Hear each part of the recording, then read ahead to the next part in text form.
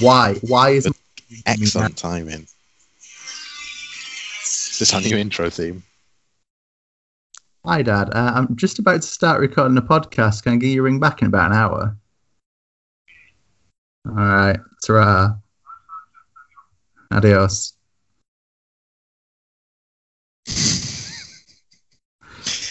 That's a dad's prerogative, man. That's how we're starting this episode now. Bigger than Capes. Give me some Alsace. I was looking forward to it, and then I watched it.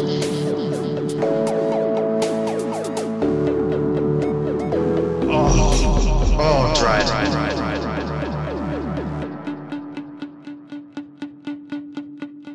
Hello, welcome to Bigger Than Capes. I'm Zach, and this week I'm joined by Will. How you doing, Hello. Will? Very good, thanks, buddy. How you doing?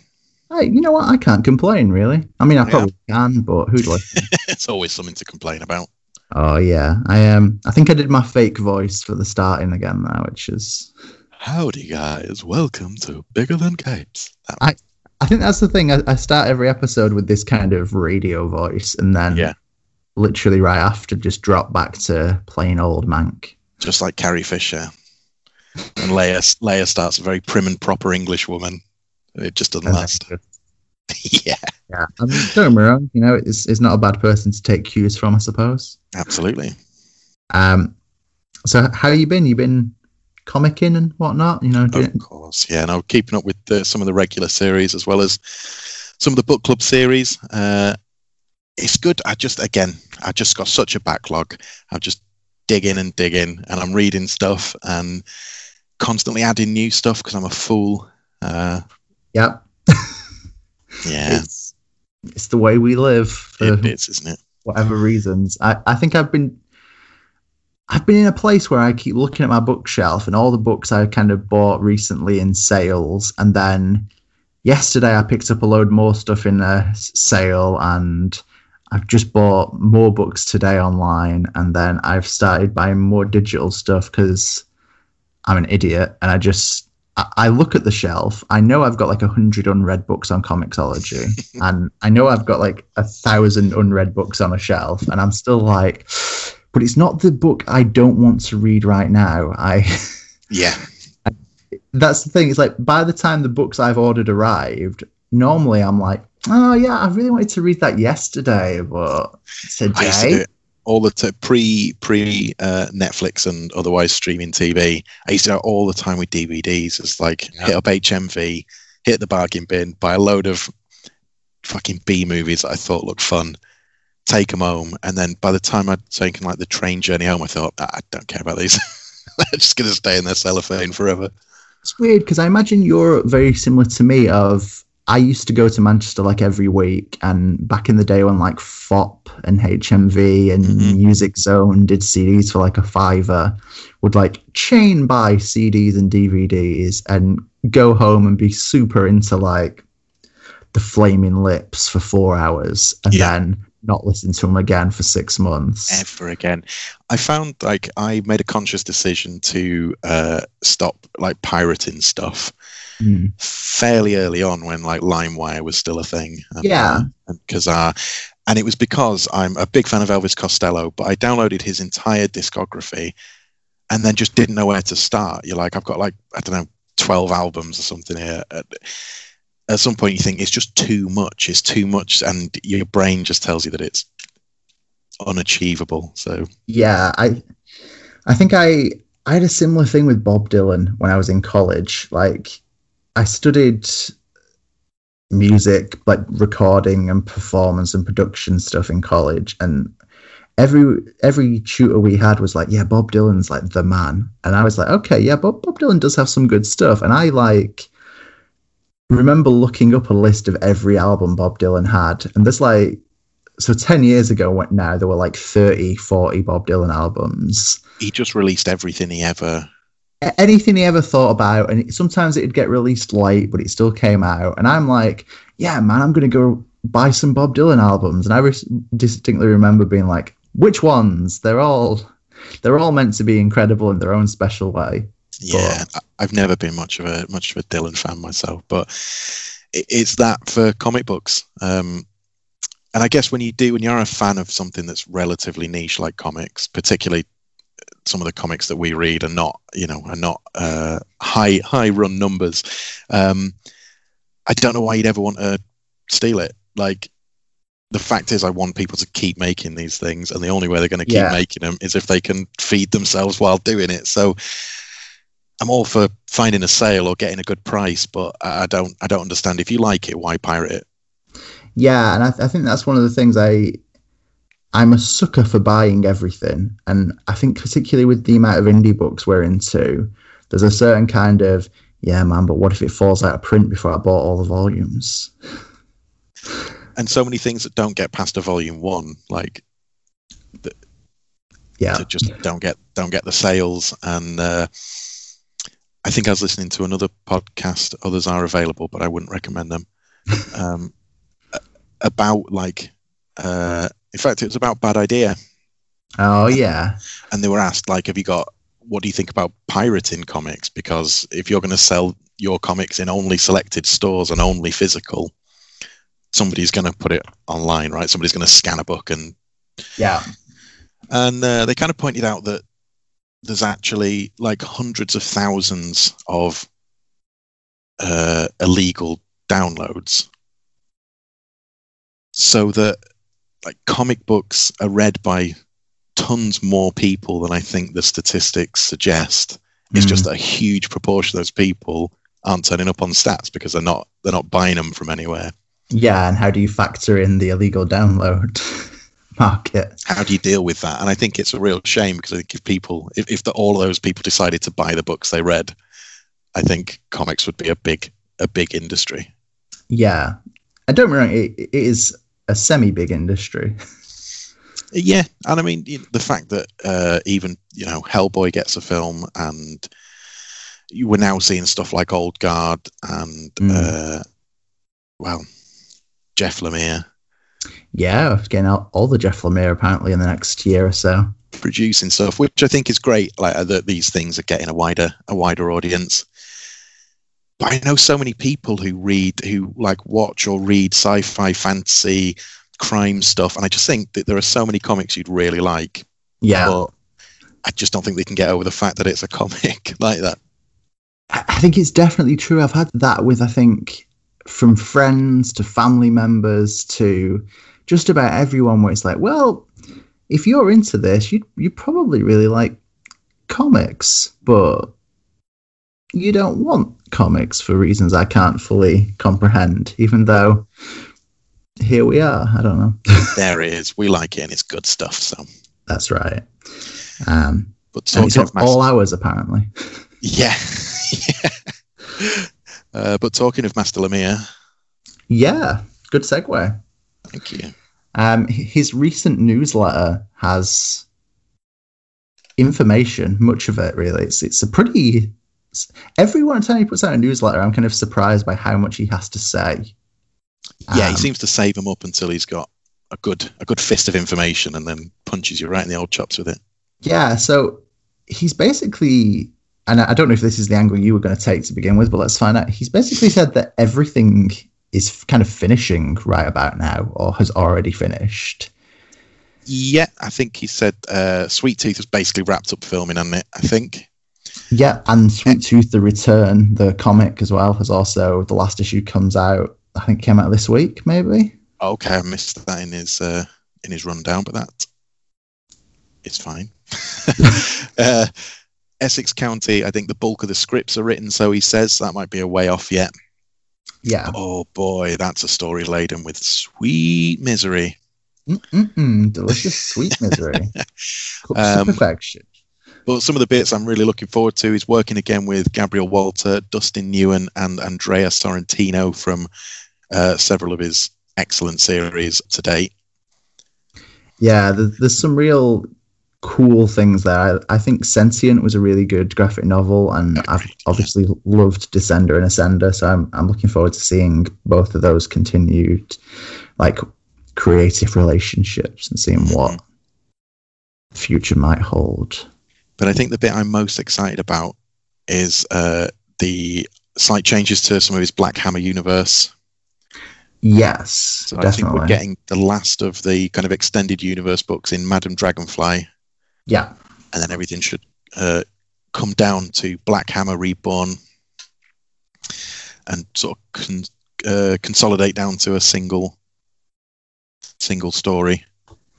yeah. I'm looking forward to it. I think I've liked the extended universe vibe, but I think the kind of separation from the core characters at times and the farm, obviously, since that's wrapped up and we've seen like individual stories from those characters, it has felt like it's missing a bit of a focal point at times, I think. Yeah, I think we spent quite a long time learning who everybody is through often really entertaining like side stories, but I think you're right, it's felt like that's all they ever were. Yeah, and don't get me wrong, I think like Quantum Age, I think is one of my favourite bits of Black Hammer. But then I miss Abe. Yeah.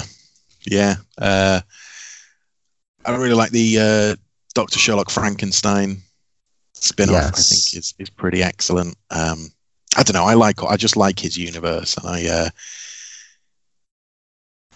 they feel, well, I mean, they are, aren't they? Golden Age kind of Yeah, like kind of Golden Age, Silver Age. sort of spins. But I'm always fine with that. Like, I've got no problem. It's what he does with them, I think, and the journeys he takes them on that I love Black Hammer. Yeah, I think Black Hammer has been some of my favourite Lemire, particularly in superhero Lemire. I distinctly remember reading the first trade and then being like, right, well, I can't wait the 12 months it's going to take Dark Horse to give me the second trade of this book. So I'm going to have to read it in singles, which obviously made it worse because...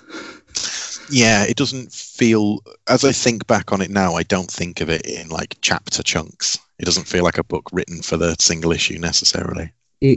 Yeah, I think it works a lot better, and I'm kind of looking forward to. I haven't bought them yet because of the aforementioned pile of comics, but they're doing like these hardcover library editions of so the Farm, Age of Doom, and then like the World of Black Hammer, collecting all the spin-off series together.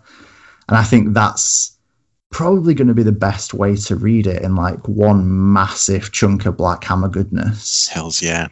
But yeah, very much looking forward to more of that, and that Sweet Tooth TV series.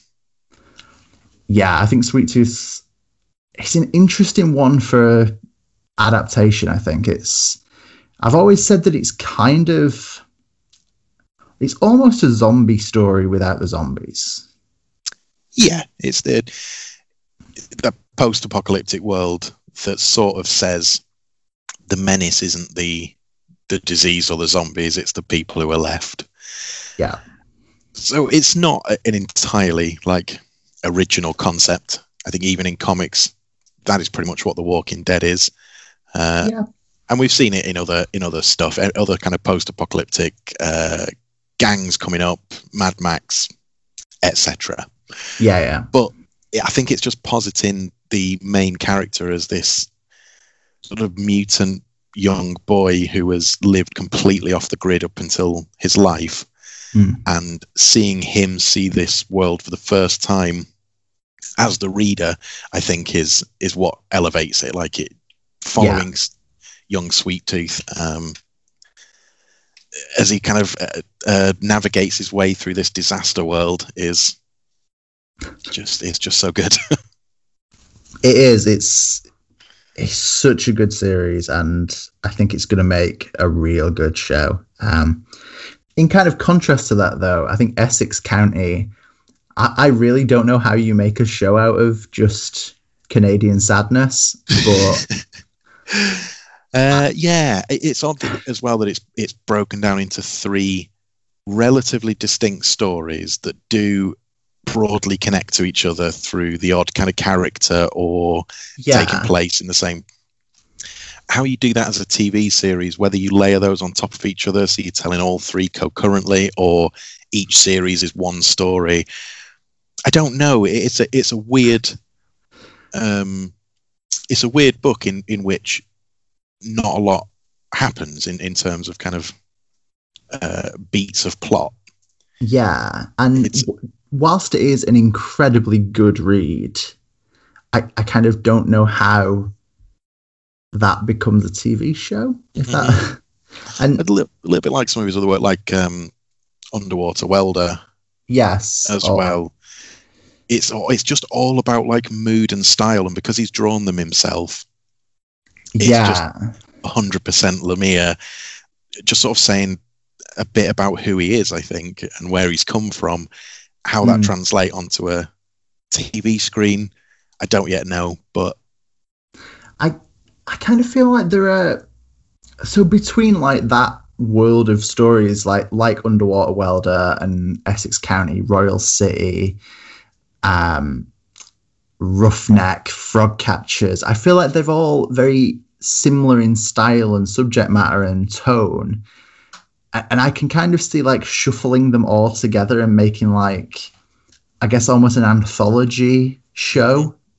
And hey, maybe that's what we're going to get. Maybe we're going to get like a bunch of little stories that are just sort of under the umbrella of Essex County, and then and maybe that's the thing. Maybe I'm thinking that there's going to be some wider, broad spread connection, but in reality, it can just be half an hour or an hour focusing on sad kids in Canada. And I do mean that in the best possible way. I think I love almost every Jeff Lemire book. Yeah. I've not read a lot of his kind of Marvel and DC stuff, but the bits I have always been good. But in terms of his creator-owned work, it's just a name I always look out for. Like every time he's doing something new, it's definitely worth checking out. Yes, definitely.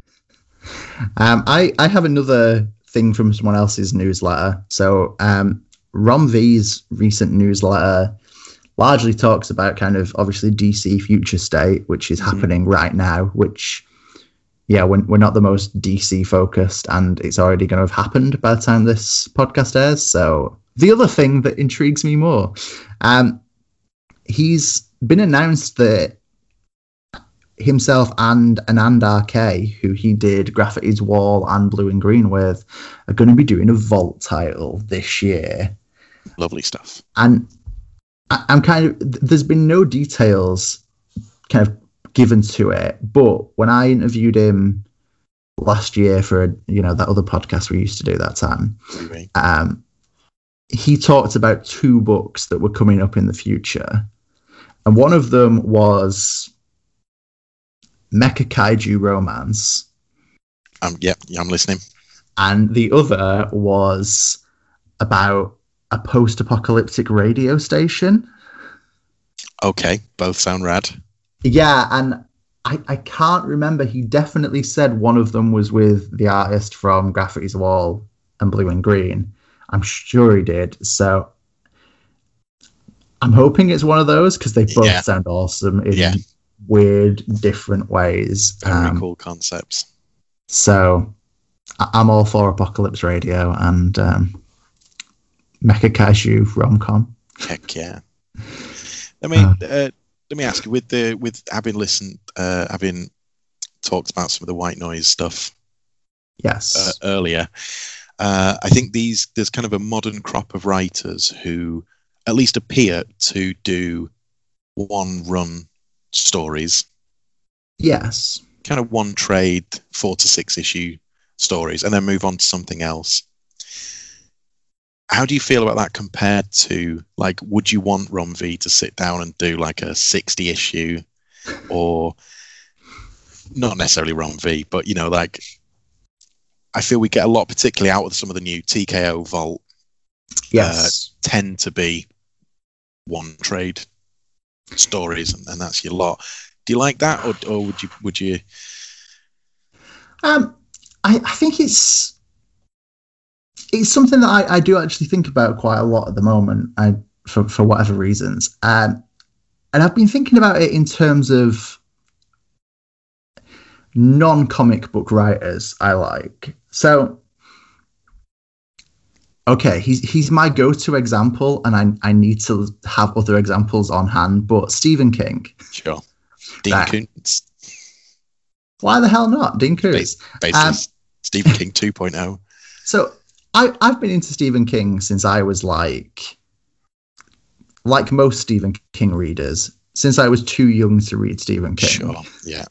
So since the age of 13 probably, I've been reading Stephen King books, and most of the time he just writes a novel and that's the end of it, and we're not going to talk about those characters unless they made a cameo somewhere else. And then obviously there's Dark Tower, which is 8 books of interconnected mental fantasy with nods to all of his other work along the way. And I guess I've kind of thought that it's weird, isn't it, that we expect from comic writers for them to do just the Dark Towers, and we expect the Shining and the Salem's Lot and Pet Sematary to be, every now and again you get to do a 6-issue run, but really we need 4 years of your life to yeah.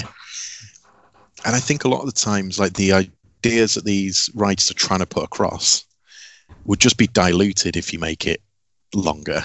Like, yeah, all you'd end up doing is just filling in little action beats just to stretch it out for another 20 pages or so. So in answer to the question you actually asked, I think I'm kind of into the self-contained graphic novel single volume thing. I like it when people have got big plans and big interconnected, like, long-term storytelling, but in recent years, and to refer to something we talked about before, I think, like, Brian K. Vaughan, I really like Paper Girls, but I also like that it's 6 volumes. I like that Descender is 6 volumes. Yeah.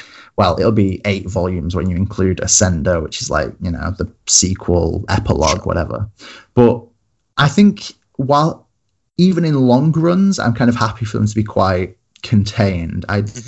It scares me when Brian K. Vaughan says that Saga's 9 volumes in and he's not even halfway. It's like, Brian, that makes me feel like Saga's going to outlive me. I think the truth of it is the story should be as long as it sort of needs to be, and that's completely unquantifiable. So, yeah. Sometimes it does need to be, like 60 issues. Sometimes 6 is enough. Yeah, and I mean, what about you? Are you a single trade kind of man, or are you a... I do quite like, because I'm a creature of variety, so I like to bounce from one thing to another pretty quickly. So I like that idea that you get the story, you read it, you enjoy it, but then that goes to one side and you've got another one to read.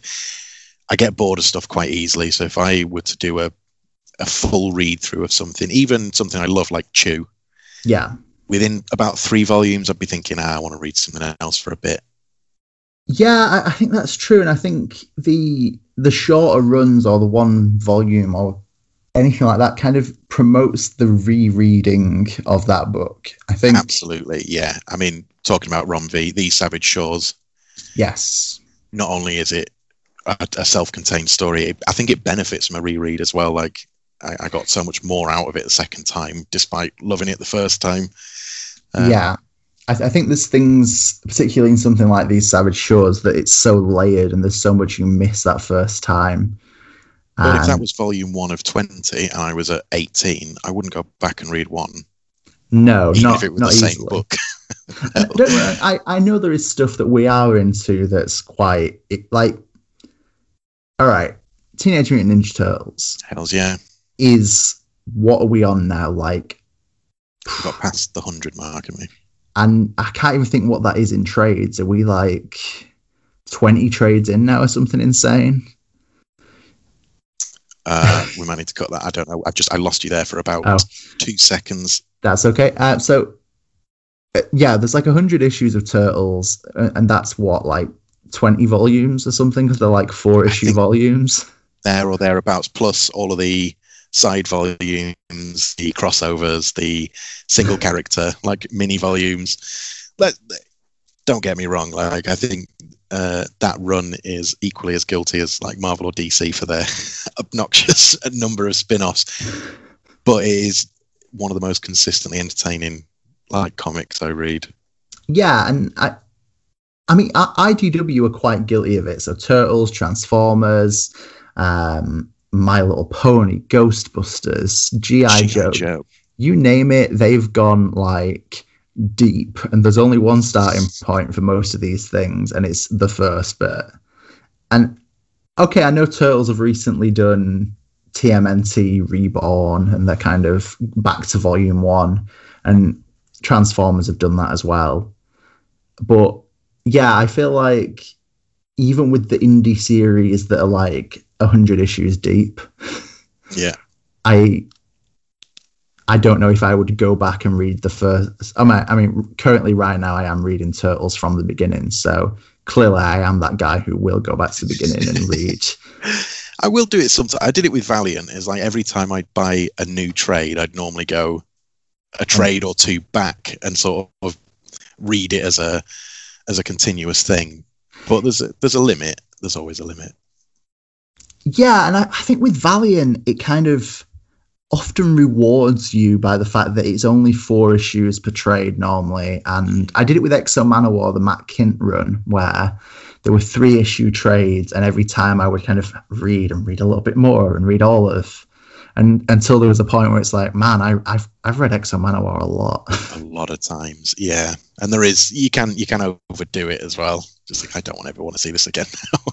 But I do think it does, yeah, particularly with something like Valiant, it kind of pays for itself by like, yeah, you reread it and it makes Matt Kint's later storytelling in Exo or Ninjak make more sense, and you think, oh my god, yeah, this all was building to this all along. Matt Kint's a genius. Yeah, but I also think it is a little bit obnoxious to your fandom to go, to enjoy this at its fullest, go and spend £100 on these like other volumes to get back up to speed.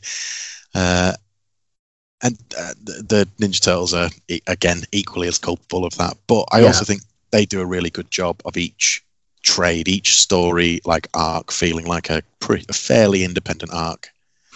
Yeah, I feel like whilst numerically there's only one jumping on point for Turtles, you can read random miniseries and some of them have got value away from the main story, and there are jumping on points that aren't the start, kind of. Yeah. But I also think the single volume, the graphic novel, the 6-issue run is a great way to get people into comics. Mm-hmm. I think if you've got a friend who wants to get into comics and you tell them, well, there's 70 issues of Sandman. Yeah, that's a hard sell, isn't it? I think people feel intimidated sometimes when they look at comics. I know when I was younger and looking at and studying Forbidden Planet, staring blindly at Marvel and DC, it was like, I don't know what the start of Batman is. Yeah, and that of the 2 companies which have the most recognizable like intellectual property in comic books, if you just want to go and read some Batman, it's real hard to know what to buy. Yeah, you shouldn't have to do like extensive research to choose which Batman book is right for you. Yeah. I guess I kind of see it that your monthly or your long-term storytelling is kind of my version of a soap opera. I like to just kind of check back in on these characters and see what adventures they're up to, and then I can step away from something like Turtles and then come back to it in 3 months' time. But the single trade things are like films, essentially. Yeah, that's a good way of seeing it. And I often think the very best stuff that I read tends to be in that relatively limited format, i.e. that all the best ideas and writing have come down and have been edited to this like 6-issue story. There's no fat on it and it's perfect. Yet you just need some of that like idiot food sometimes, don't you? Just something which is real easy to digest. The heroes win, the bad guys lose, everybody's happy, and you don't have to look outside your window and realize that we live in a disaster. I think that's a valid point, and yeah, it is nice every now and again to have the easy superhero world. Even though they're often much darker and bleaker than our own. On that bombshell, should we talk about the book that we're here to discuss? Let's talk about the specific book we're here to talk about. But before we do, let's talk about our sponsor. A word from our sponsor. Our sponsor, as you may or may not know, is Travelling Man. They're based in Manchester, Leeds, Newcastle, and York. And that's where I bought Heathen. I don't know about you. Not on this occasion. Well, that's here we go. Not very good, is it? Yes, that's where I got it too. So they sell comics, graphic novels, manga, board games, RPGs, CCGs. Everything you'd need for Geek Haven. Roll some dice, flick some cards, read a comic. Whatever you need to do. Obviously, we're in lockdown right now here in sunny Manchester, England. They're operating online at travellingman.com, where you can go to pick up all manner of nerdery. Still trying to make nerdery happen. Yeah, working with it. Hashtag make nerdery happen. So yeah, a lot of love for Travelling Man. Go hit them up. If you like the sound of Heathen, go get it from there. Yeah, because they probably still got it. Providing I didn't buy the only one. I don't know. There's 4 shops. Move around. Look more. Try harder. So Heathen then.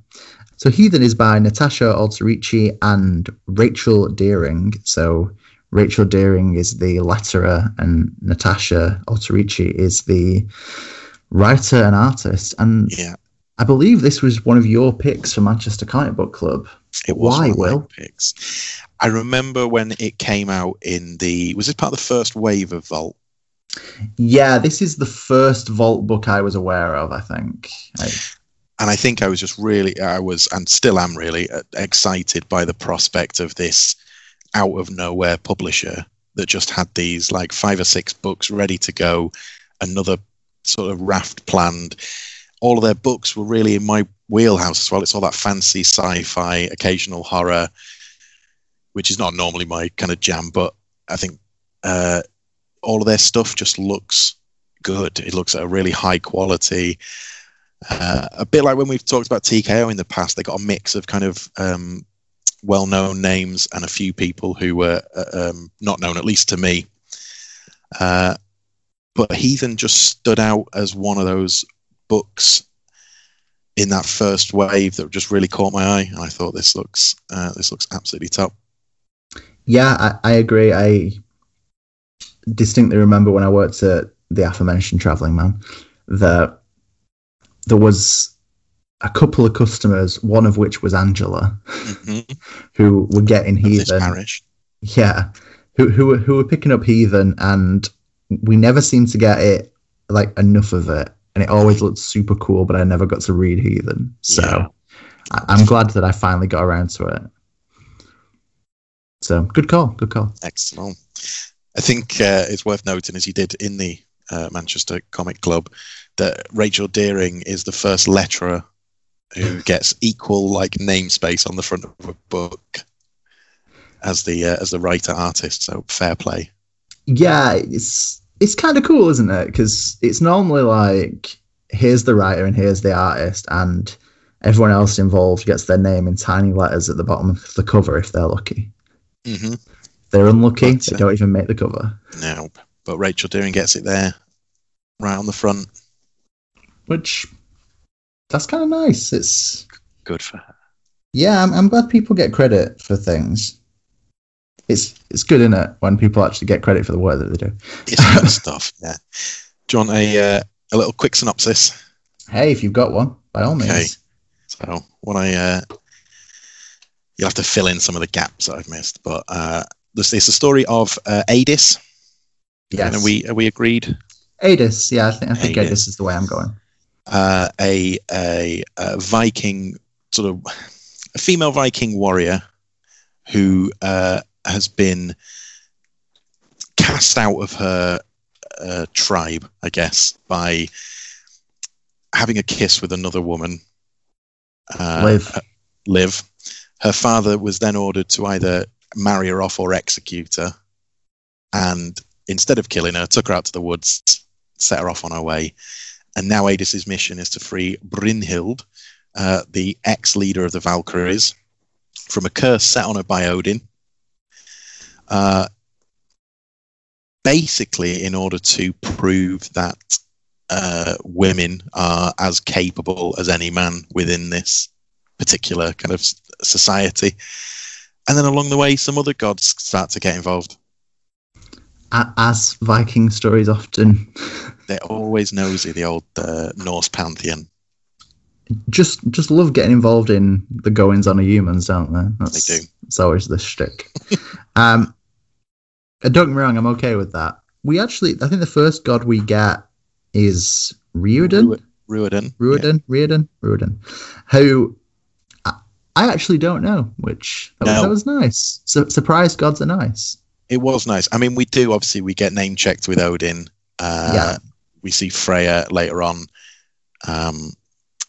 But I did like that there were some kind of lesser popularized bits of Norse mythology in there, like Skull and Hearty, the two wolves that eat the sun and the moon at Ragnarok, were excellent. But I like that it touches on some of those, I guess, slightly lesser known bits that Marvel has told people about.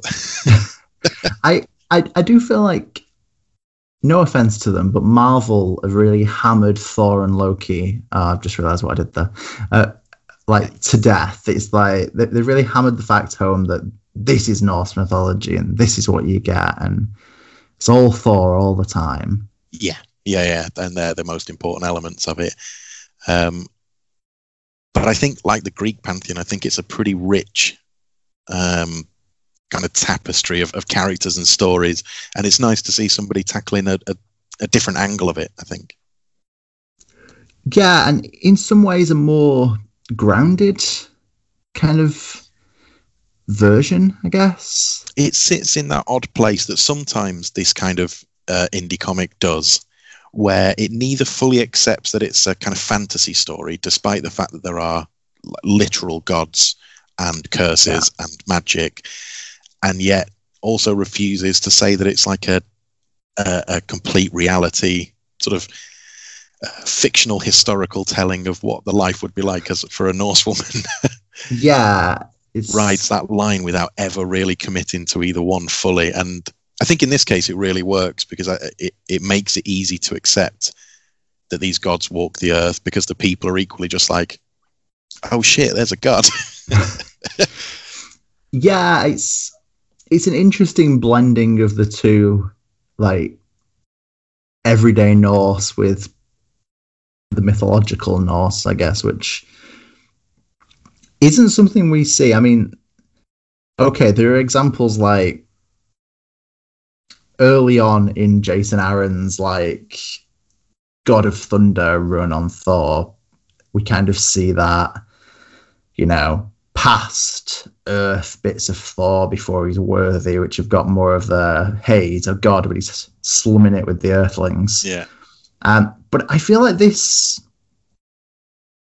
feels more natural. It doesn't feel like someone trying to do a superhero book in the past. This feels like somebody just trying to create a world where magic was still alive and well on Earth, and the gods weren't that far away. I think forever the problem is that in something like the Marvel stories, if you write a history of Thor now, you're writing it after an already like 70 years history. So anything you do now will be retcon. Yeah. No matter what, because everything you do that's before now, like we've seen a good chunk of it. So I guess one of my problems with things is anytime Marvel or DC have kind of got their claws into very public domain concepts like Norse mythology or Greek mythology for that matter, and have kind of gone, this is ours now. We tell the stories about Norse mythology, guys. I always feel like it's kind of paints this picture of the comics world that if you're going to do Norse mythology, it's in the frame of a modern superhero, which... Do you know, I am very interested in reading that I've never got round to, but was Walt Simonson's, is it just called Norse Mythology? And I think so. With IDW, I think, and just this idea of the person who is considered one of the two like greatest Thor scribes. Yeah. I would have said between him and Aaron, probably. Yeah, I think they're pretty up there. Has gone off and done his own like set of stories. Intrigues me. I think it might be called Ragnarok. I think it's Walt Simonson's Ragnarok. So we're still obviously going to get plenty of Thor and Odin and whatnot, but that's interesting to see what he's done outside of the constraints after what he did within the constraints, which arguably is some of the better, Thor stuff ever written. That is my criticism, is that unfortunately I think Marvel have staked their claim to Norse mythology, and it's nice to see someone break away and do something. And obviously we've seen other people do Norse mythology books, Walt Simonson being an example. Neil Gaiman's book is being adapted to comics at the moment, and other such examples there's something at the moment that's like a quarterly being done by the artist who did Powers. I can't think what it was called. I feel like I want to say it was like Ragnarok Quarterly, but it's not. It's that would be an absurd name, wouldn't it? Yeah. But I guess the point being there, I think this takes a both fresh and kind of authentic look at Norse mythology and kind of livelihood of the people who lived there. Of all of the characters, I mean, it's a pretty 50-50 split between those that are genuinely like mythological and those that are just people. And you get to see this world through both of their eyes, I think. Yeah, and I think we walk that fine line. So when we find spoiler, Brynhild, we kind of hear the backstory that she has been saved previously, and she's kind of doomed that whoever saves her, she marries, and once they die, she goes back to being imprisoned. And most recently, 300 years ago, she was saved by Sigurd. Yes, Sigurd, I think, yeah. Sigurd, who, after saving her, was then duped into being made immortal, which means they couldn't be together, and she was imprisoned again. And it's kind of interesting because it's that kind of meeting ground immediately of human and with God powers but human problems. Yeah. That's a good way of putting it, which it's interesting, and it shows the kind of spectrum of characters you can have whilst using the supernatural and gods, and speaks a lot of relationships, I think, and we kind of get a quite broad spectrum of sexuality and representation amongst the characters we get here, which is nice. I think it's inclusive of part of the story, I think, without it ever becoming sort of obnoxious as a storytelling tool. I don't think there's any time that I feel Natasha Alterici is kind of battering you over the head. I think she delivers the message really well in a way that is a connective tissue to an otherwise like entertaining story. Yes, but still has that depth to kind of have a message. But I've just read some things sometimes where I think the message has taken precedent over the story. And at the end of it, you can think, well, I know what you were going for, but damn, it was boring. It sucked to get there. And I think Heathen really, I think it rides that line so far. Yeah, I think it's nice to see a message told organically in a story rather than feeling like the story is a vehicle for just the message. It's Absolutely, yeah.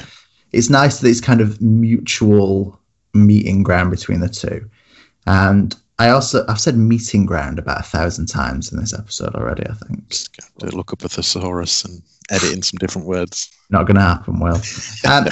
But equally, whilst I think it's quite well written and the structure of the characters we get is really nicely put together and it's an interesting cast of characters, I think Natasha Alterichi's art is like real good. I don't know what your stance is on real good art, but yeah, no, I think it's both art that suits its subject matter, obviously, because she has both written and drawn. She's got a pretty good hold on what she was going for, I think. But for somebody whose work I am admittedly not very knowledgeable about, I thought her art was awesome. Like from the actual kind of character depiction. Sometimes you get close-up faces, and they're often quite angular and detailed. To sometimes being quite caricature, where you might see background faces that just have a big O for a mouth and big eyes when something shocking has happened. Yeah, it kind of borders between like European comic feels and then like manga feels for some of the background detail. A little bit, and it gives it a kind of levity as well that it just makes it a much more nicer reading experience.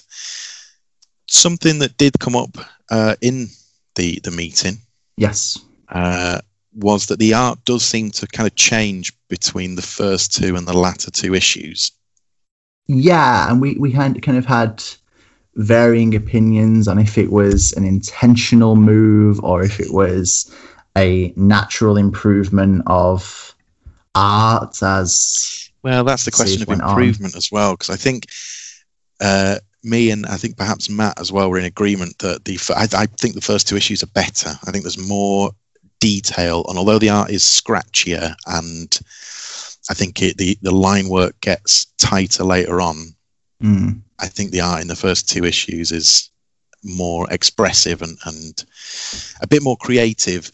My theory then being is that I think as the series maybe got more popular and time restraints came in, I think she probably had to simplify the art. And I think backgrounds kind of get more vague.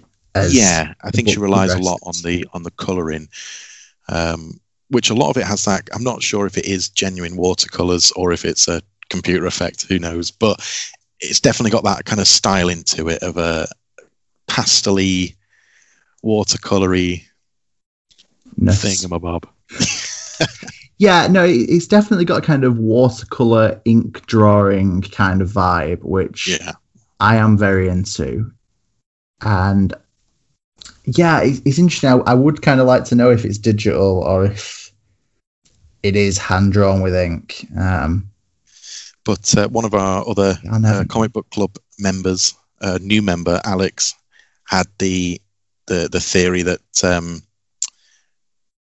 the art gets more kind of tight, the line work gets more specific whenever we're in the presence of gods.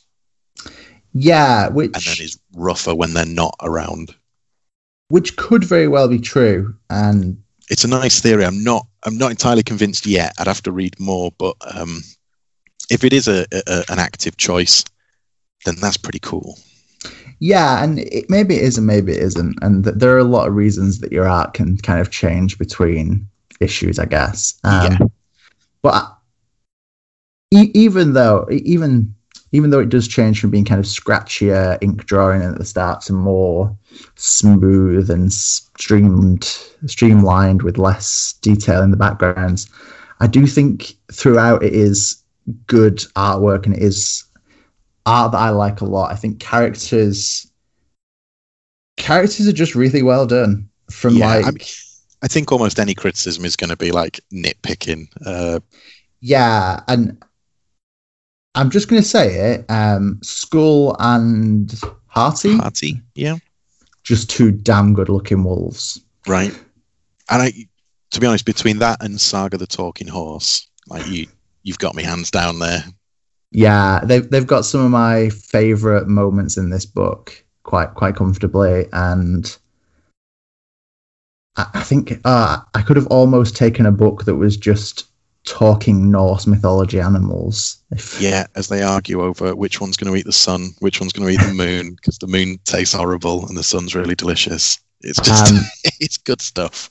And so throughout the book, we kind of see obviously the initial kind of saving of Brynhild, and then Odin as this ominous lurking threat that we don't actually see in person. We see Freya as kind of... Freya's interesting because she's kind of the bad guy for a bit, but also not entirely bad, I guess. Yeah, I think it's that element that we're seeing the story from kind of Adis's point of view, and her point of view is probably quite tiny compared to that of the gods.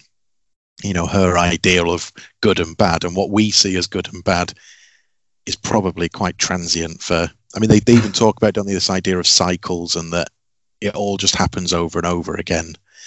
Yeah. But Adis represents a kind of a slight change in the cycle, and that's why they're all so interested in checking out what she's doing. But yeah, I think Freya is played off as a bit of a bad guy. She has taken over as head of the Valkyries from Brynhild since she's been in her incarceration. But yeah, as you get to know a bit more about Freya, I think her position is much more complicated than just being the bad. Yeah. And as you said, so go on. You don't actually get to see Odin yet in this book. But I've got the feeling on the way that Natasha Alterici has written her other characters is that Odin, I think, will be equally as complicated. I don't think he's going to just play off as a one-eyed dickhead. Yeah, I think... Sorry, I can't get past one-eyed dickhead. I think there's going to be a lot more depth to Odin than perhaps we're expecting, and I think that's only ever going to be a good thing. I think giving extra depth to gods, makes quite a lot of sense. Actually, I think it's infinitely more interesting when you have a antagonist who is at least some way like sympathetic. Yeah, very much so. I think it's difficult to have a villain that is pure bad and kind of have an objective view of them. I think you need that like nuance. Mm-hmm. That's the word I'm going with. Yeah, but I think that's true in the wider comics as well. Like Lex Luthor is an interesting character because his stance isn't always just "I'm evil." It's normally like this fear of what Superman represents for humanity, and it gives him a depth that, I don't know, someone like the Red Skull just doesn't. He's just a Nazi, isn't he? And he's always just a Nazi, and sometimes he's a Nazi with cosmic powers, but there's no sympathy for the Red Skull, and for me, that makes him a pretty dry bad guy. Yeah, Red Skull isn't the most deep at times. I think Kite Man, there's a villain. Kite Man, there's a villain with layers. Hell yeah. Have you seen the Harley Quinn? We're so off topic. Have you seen the Harley Quinn animated series? I have not. No. Kite Man's there and it's good. That's all I'm going to get. That's all I need. I'm buying it now. It's real good, real good. But I enjoyed Heathen a lot, and I am kind of looking forward to seeing where the series can go. I think it's only 12 issues, 3 volumes, so I'm kind of looking forward to what we're going to see. And I think we've had some great, badassery from Adis, some interesting tortured love stories between Sigurd and Brynhild. And I think there's just a lot to kind of sink your teeth into and want more of. I almost feel like volume 1 could afford to be longer. Although I do think it's a pretty solid cliffhanger. I think it leaves it at a really good place to keep you excited for volume 2. I think if I were to criticize the book in terms of its kind of plotting, it does feel like this book is a lot of setup. Yeah, it's very establishing. Yeah, and I think although there are payoffs within the story itself, I don't think it's not yet made it clear really what the real thrust of the story is. Yeah. When you start the story, the mission seems to be save Brynhild. Well, again, spoiler alert, that happens. That's only issue 1, yeah. Exactly. And then you think, well, I don't really know what the main direction of this is going to be yet. As it happens, the writing and the art and the characters, again, like Skull and Hattie, get a kind of introductory moment, and then you think, oh, we need to see them again later. There's got to be a point where these guys pop back up. There's enough there for me to be excited for more, but I do think like it doesn't quite give enough. Yeah, I feel like there's a lot of world building. We kind of see the Norse mythology and the Norse gods kind of being chased off almost a little bit by the input of Christianity in the southern. That's a nice touch as well. Getting a bit of real history in there. Yeah, and I think the explanation when she adds the horns to the helmet, because that's how they're being described as these kind of demons. Yeah. So that's how the Christians are depicting them as heathens and demons. Is like that's a nice touch. And yeah, and she's decided to lean into it. Yeah, I mean, by all means, if you're being described as demons anyway, run with it. But yeah, in a kind of interesting world building narrative, I think there's some really cool ideas. The idea of the cycles, the idea of how the gods interact with humans, the idea of how humans interact with humans. We see the witch in issue 3 who's kind of being ran out of town by planned to be but ran out of town / we're going to burn her at the stake by everyone else in the town, who's then saved by Brynhild. I think we see like a great deal of information quite quickly about the world we're in.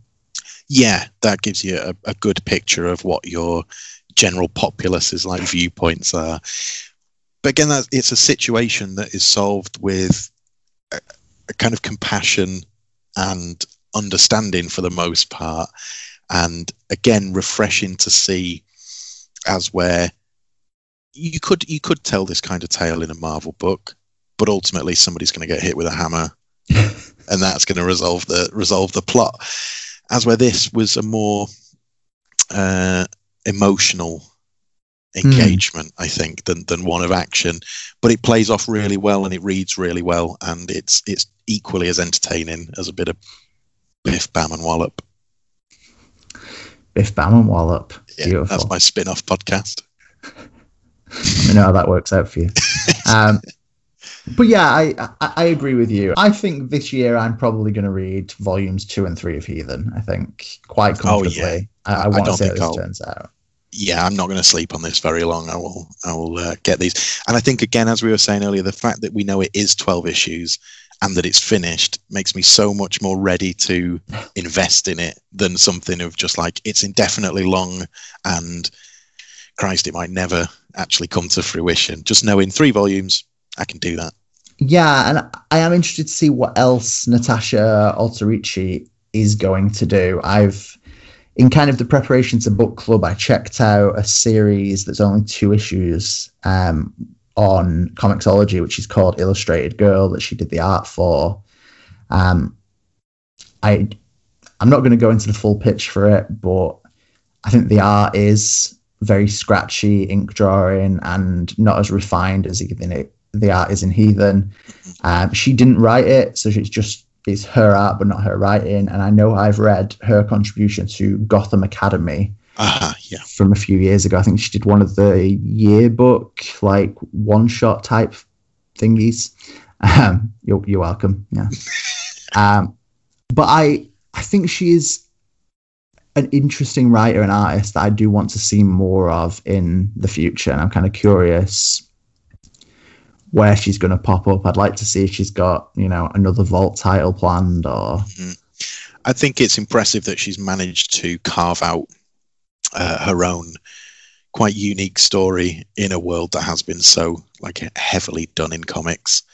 And you're right, it's of that caliber that I'm just interested to see what she does now. I'd happily follow Natasha Alterici around wherever she chooses to kind of publish her next book and see what's what. Yeah, I completely agree. I say it might be nice if she could go somewhere and produce one of these one volume books. I'd be interested to see what she can do in 6 issues or.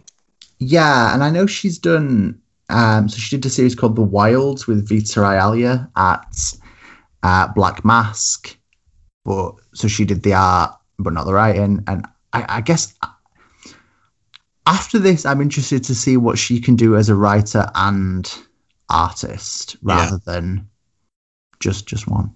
It'd be interesting to see what she does as just a writer as well as somebody else. Yeah, comes in as an artist and seeing how she copes with that. How her stories work when it's not her accompanying art. Yeah, that is a good point. It's something I think that we'll have to keep an eye out for on both sides for the future. I saw podcast favorite Liefeld. Oh yeah. He made some spurious comment about all of the best comic writers were all in the past. So the best comic writers only existed really between the 60s and the 80s, and that's proven by the fact that we constantly hark back to these old stories. I just think you've just not been reading the right books, because there are a huge spate, including the White Noise guys and your Brian K. Vaughns and numerous other people who are just churning out excellent top-tier comics. I'm not going to go into the full thing, but there are various rants available from me in previous podcasts about how I think people only hark back to the 60s, 70s, and 80s in comics because 100% of people trying to get someone else into comics completely ignore modern comics. And if you ask someone, hey, I want to get into comics, what should I read? People go, oh, you should read The Dark Knight Returns and Watchmen. And you absolutely should not. That should be your first port of call. It's always bugged me because I've had friends who were quite happily getting into DC through Bombshells or Batwoman and get recommended stuff oh, if you want to get into DC, you should read Watchmen. And it's no, that's like saying, if you want to get into boxing, you should watch Rocky. It's Rocky's great and it tells you a little bit about boxing, but ultimately it's got nothing to do with the sport, much like Watchmen doesn't tell you anything about DC Comics. No. And I think we get a lot of that, don't we, about these certain sacred cows that can't be touched. I think a big part of it for myself is that the most interesting story of almost any superhero is the origin story, right? How they came to be sort of what they are, or their kind of big main villain fight. Yeah. And everything in between that is just sort of superfluous.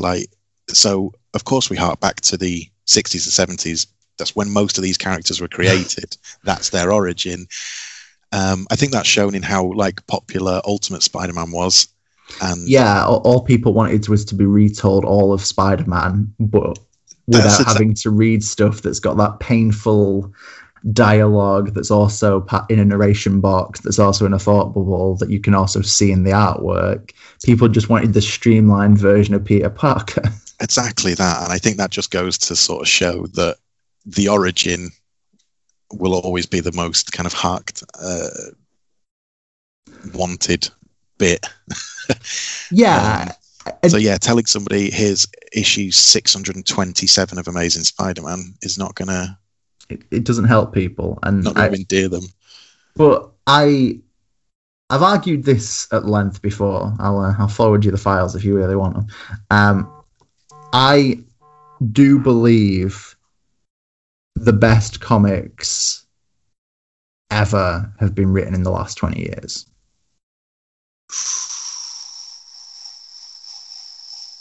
Yeah, It's a bold statement. but equally, I think it's a constant knock-on effect. I think if you look back in 20 years' time, the further you get away from 1963, Yeah. as an example year, the safer the distance you have, the freedom you have to not cite the first comics as the best comics. Like, okay, I know a lot of people love a lot of 90s books, but there's a lot of bad comics in the 90s. It's the same with any medium, I guess. But I think I'm always cautious about calling anything like the best. Yeah, and don't get me wrong, I know I'm being over the top with the best comics from the last 20 years. But I mean, if they're the best to you, then that's absolutely valid. But you know, like, I respect yours, Matt's, and Angela's opinions on comics, but we don't see eye to eye on everything. Yeah. And you know, what actually represents the best is ultimately just an opinion. Yeah, of course. I guess part of it is when you get into comics as a reader, and what you decide to start with is always going to reflect on how you feel about comics. I know that when I found myself getting seriously into like superhero books, I really liked the weirdos and the underutilized. I loved Booster Gold and Blue Beetle. Blue Beetle, they're your boys. And stuff like Steel, and there's just characters that don't get the screen time. And I remember the first time I found out Ambush Bug existed, and it's just like, man, the fact that you can make Ambush Bug, who is a, man who's out of his damn mind with a super-powered costume from space that's just a fancy dress costume, and he's just concepts like that as a teenager I was like, well, I did not know this is what comics could be. And the fact that I know people who are then like, oh, have you been reading Superman? It's like, no, man, but have you read any Blue Beetle recently?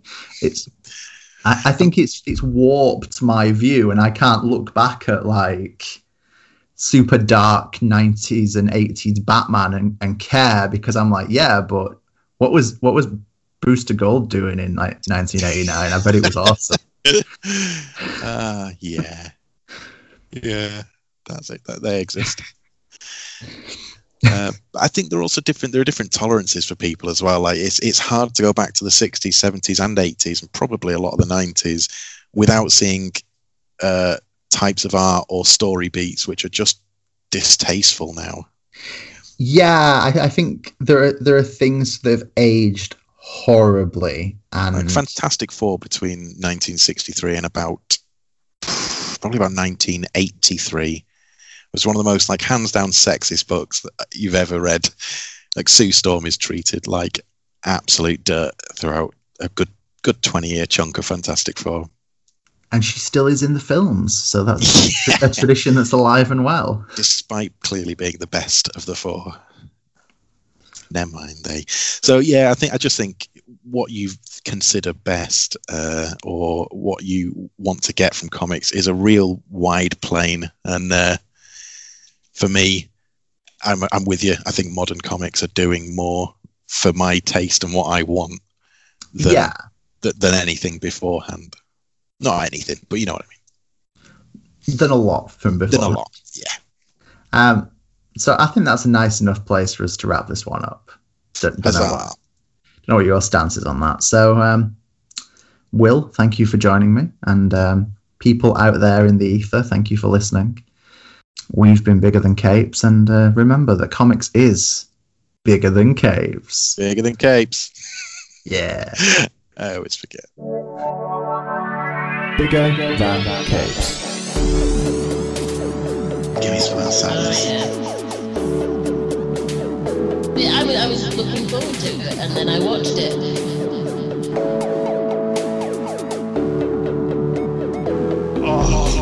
Oh, dry.